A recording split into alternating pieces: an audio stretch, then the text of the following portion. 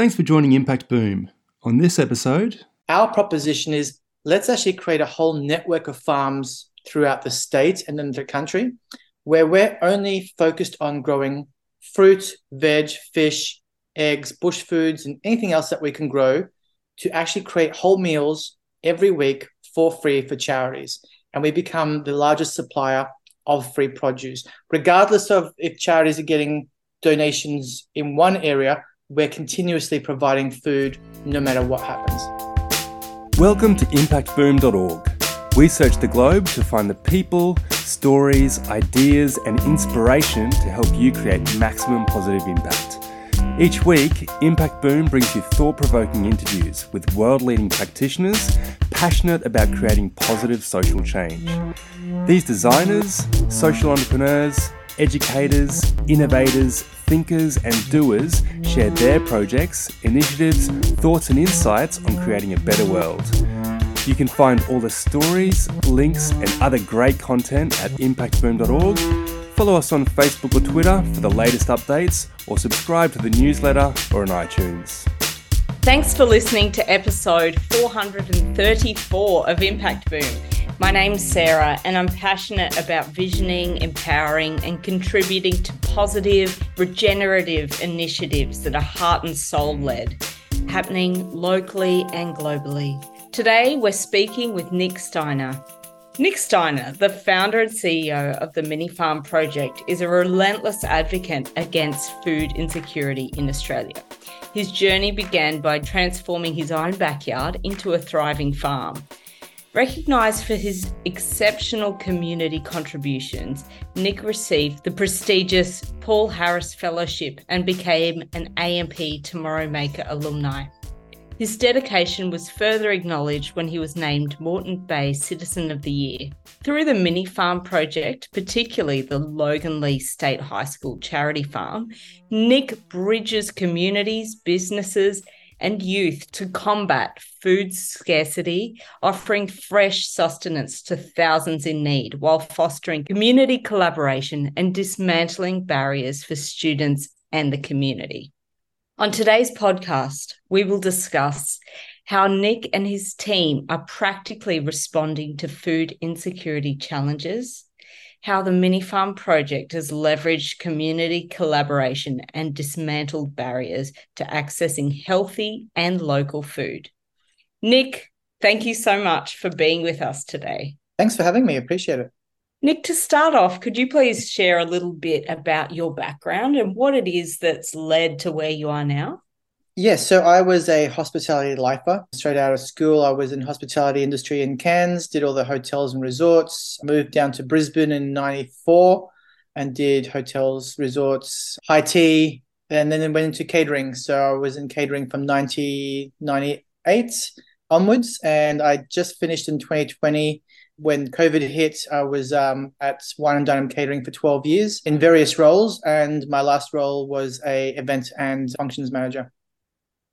Amazing. And what was the milestone or the turning point that led you to get into food insecurity, farming, and the community work that you do now? Hospitality is a hard industry on your body and on your mind, and definitely on your soul. It drove me to exhaustion when I was in the hotels in the early 2000s. And one day I just said to one of my staff, I was like, I look like a zombie. I'm dead. What can I do? And he says, why don't you try some of this green barley extract to get some minerals? And I was like, what the hell are you talking about? And then I got into the journey of taking care of my body. I've had smoothies every morning since then, exercise, fresh nutrients. And that just obviously, I forgot that in the rush of being a little employee and running 7 days a week in hospitality.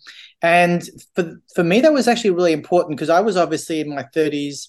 Then I'm like, okay, I need to make sure I've got my nutrients and everything intact. But then I started looking around and saw a number of homeless shelters and charities getting food, just getting that gut putty, that the cans and the packets and food that would not necessarily be considered nutrient dense, but filling. So it's a short-term solution just to stop the tummy from rumbling.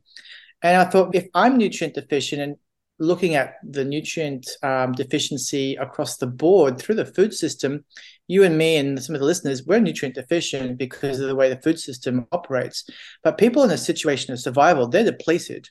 So then I started thinking, it's like, well, what can we do to help these people? Well, one, we need to feed them. And two, we need to make sure we're building them up so they can make more clear decisions for their future. So we don't want to have people on charity supplements for 10, 20 years. We want to actually build them up so they can actually come back into normal society again and give them good quality fresh food.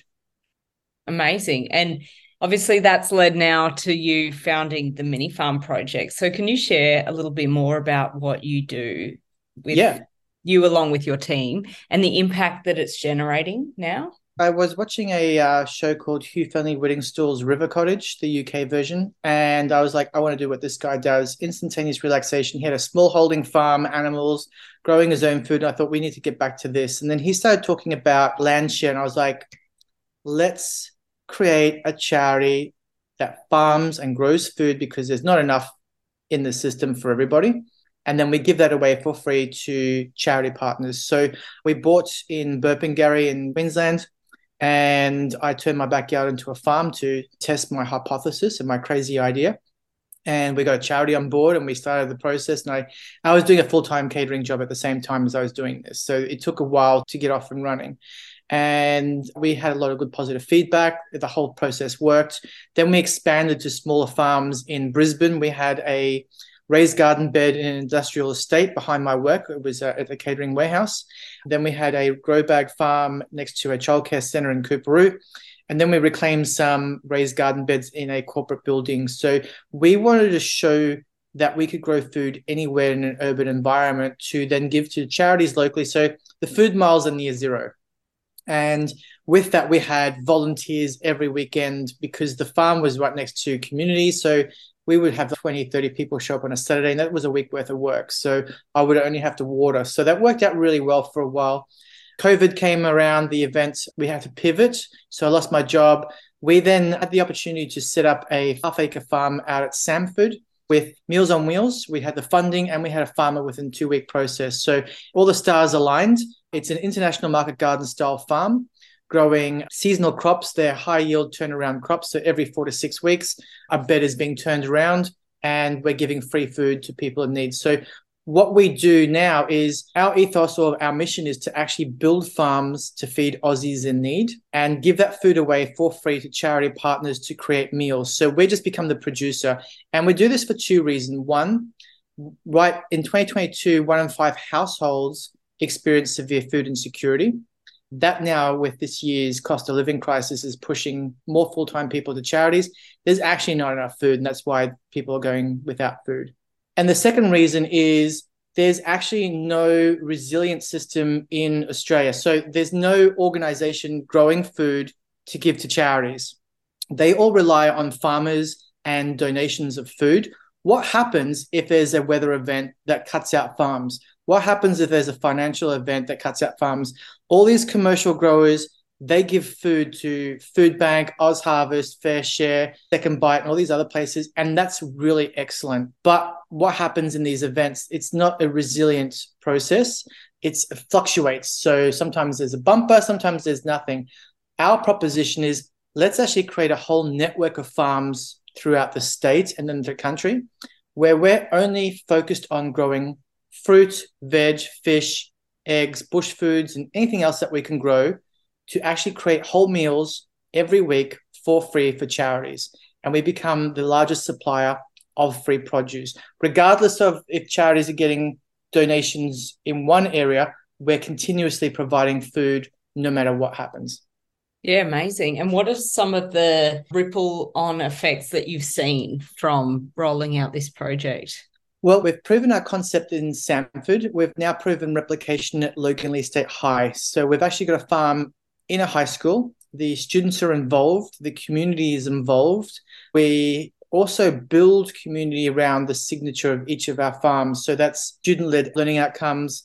We have a Gardening for Good program that the University of Sunshine Coast and University of Queensland run on our farms. It's for people living with dementia and their carers.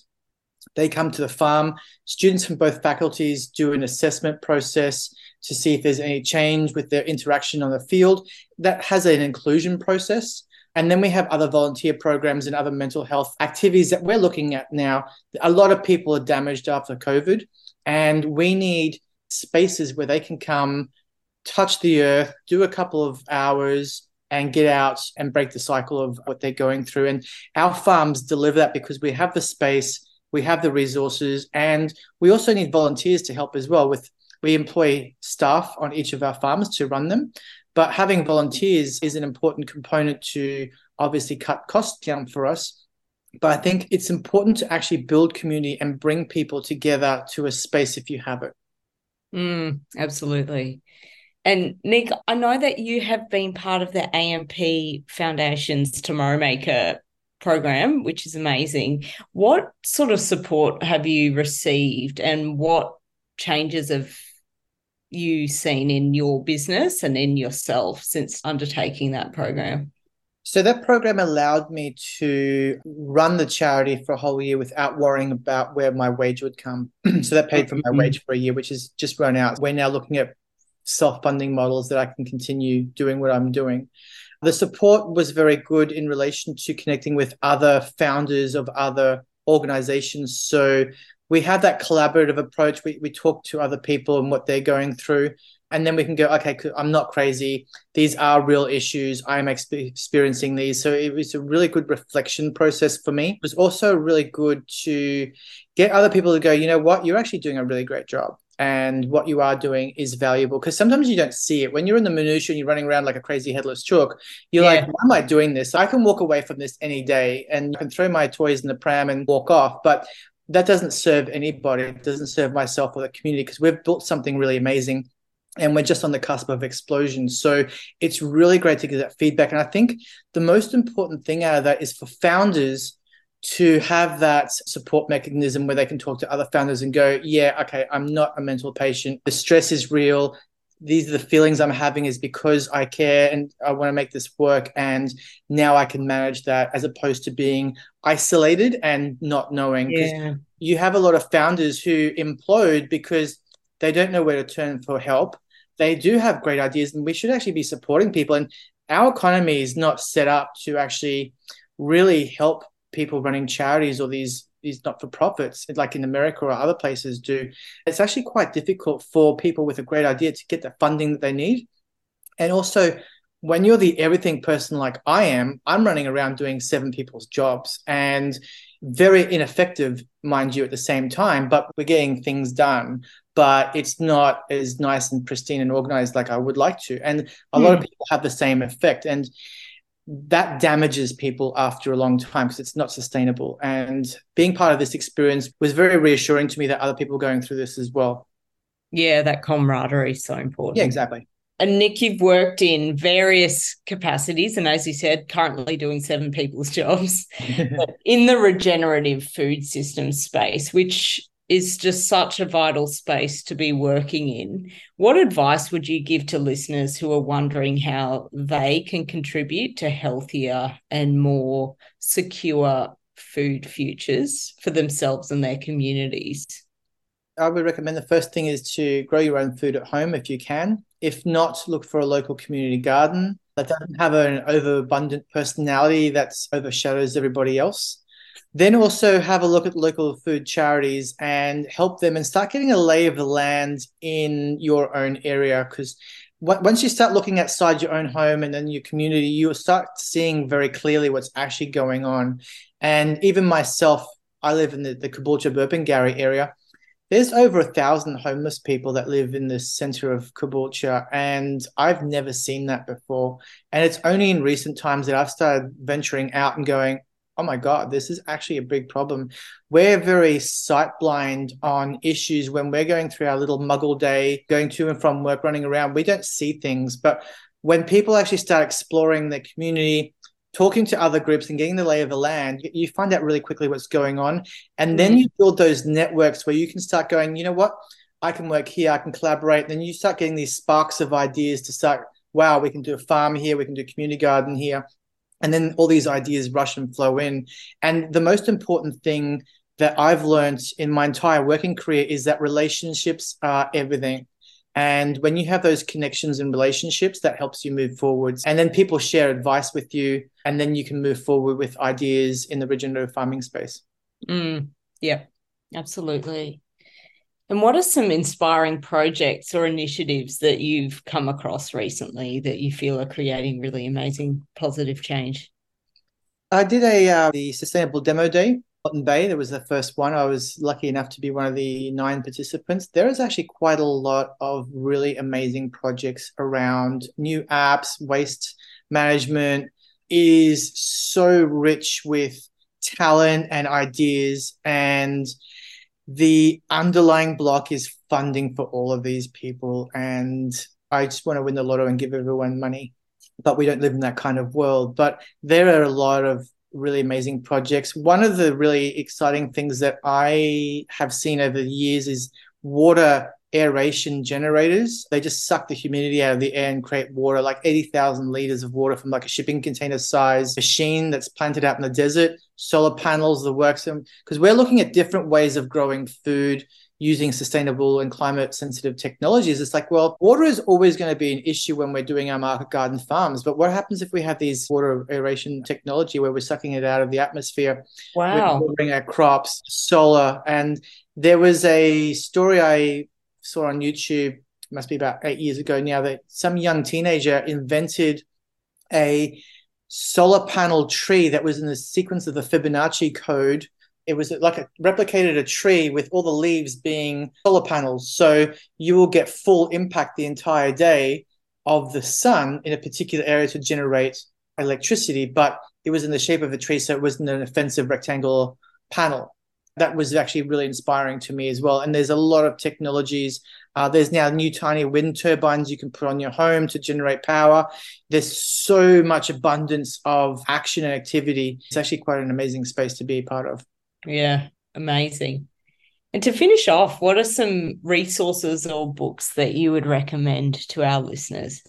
Yeah, we use a system called JDAM on our farm, which is a principle of South Korean natural farming. It's a no-till, weed-free system using fermentation process for creating microbial inputs into fertilizers, or replace fertilizers with microbial inputs. What we do is we get all of our green waste from the farm, including weeds. We put that into vats and that becomes liquid like our tea.